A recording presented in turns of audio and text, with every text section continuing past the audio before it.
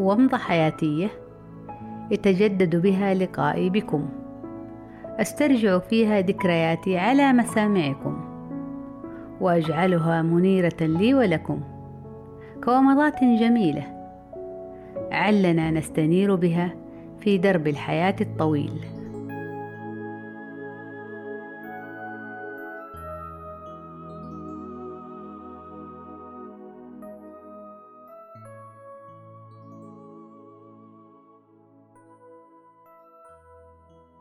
بعد أن تم تنقيح رسالة الماجستير بصورتها النهائية، وبعد أن تمت المفاهمة بين المشرفين عليها دكتور عبد الإله باناجة ودكتورة تحية عبد العال، اقترح دكتور عبد الإله يرحمه الله أن يتم توثيق نتائجها بصورة نهائية، وذلك بإرسال هذه النتائج للمتحف العلمي البريطاني في لندن.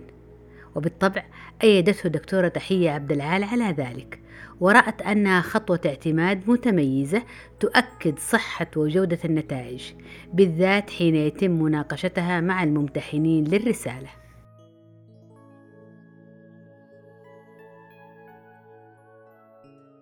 ولقد طال انتظاري لذلك بضعة شهور كي تصلنا النتيجة، وفي يوم لا أنسى تفاصيله أبدا.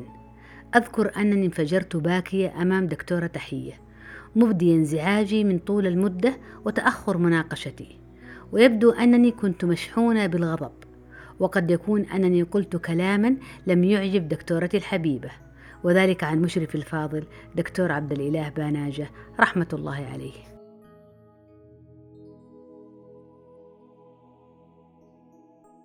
فوجئت في مساء ذلك اليوم وفي يوم السبت ذاك، والذي بالطبع لا أنساه أبدا، وكنت حينها في البيت إذ أتلقى اتصالا تليفونيا، وإذا به دكتور عبد الإله. حييته ورحبت به، لكنه كان غاضبا وبادرني قائلا: لست أنا يا ناجية من تظنين فيه سيئا. سكت خجلا فلم أرد عليه، بل طلبت منه بذوق أن يعجل لي موعد مناقشتي، وبالفعل بعد هذا الاتصال بيومين فقط تم تحديد موعد المناقشة.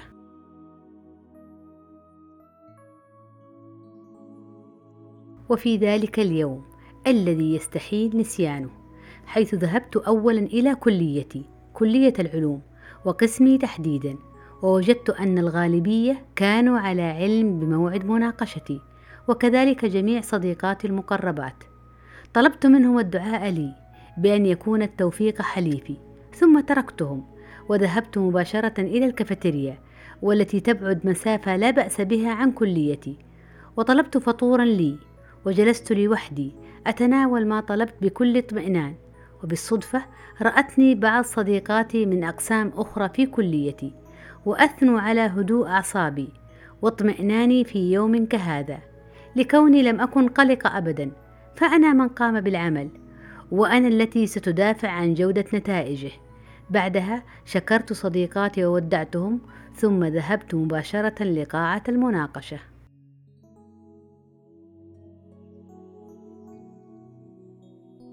نعم، حضرت للمناقشة في تلك الغرفة الخارجية بحيث تسمح بدخول الرجال بها، وقد شملت حينها حضور الدكاترة المشرفين واثنان من المحكمين، وكان في الغرفة الملاصقة لها بعض صديقاتي المقربات جدا، وذلك للاحتفال معي بهذه المناسبة السعيدة.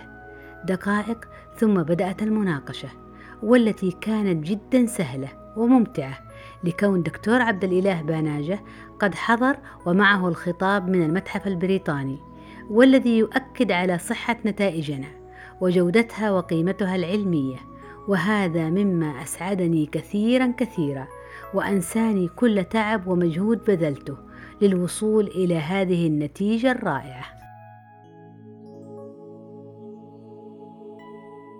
ولقد كان الانتقاد الوحيد الذي تلقيته من أحد المحكمين، والذي لا زال يتردد كثيرا في رأسي، هو: لماذا لم تسمي أحد الديدان باسم السعودية؟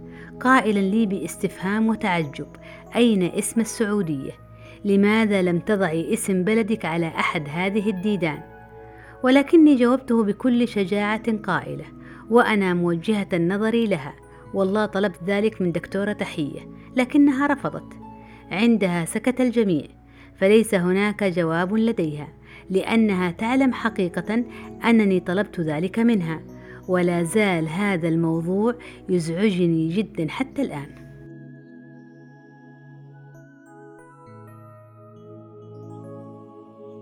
انتهت المناقشة ولله الحمد بالثناء على جودة النتائج وكفاءتها بمنحها شهادة توثيق دولية، فكانت فعلا شيء جميل جدا، أو كما يقال بيس اوف كيك. وبهذه المناسبة السعيدة فقد تناولنا جميعنا من تلك الكيكة التي قدمتها لي إحدى صديقاتي المقربات، والتي كانت على شكل سمكة جميلة ملونة. نعم، احتفلنا وابتهجنا، ما عدا دكتور عبد الإله يرحمه الله، فقد خرج مسرعا، ويبدو أنه كان غاضبا لسبب آخر قد أصرح عنه لاحقا.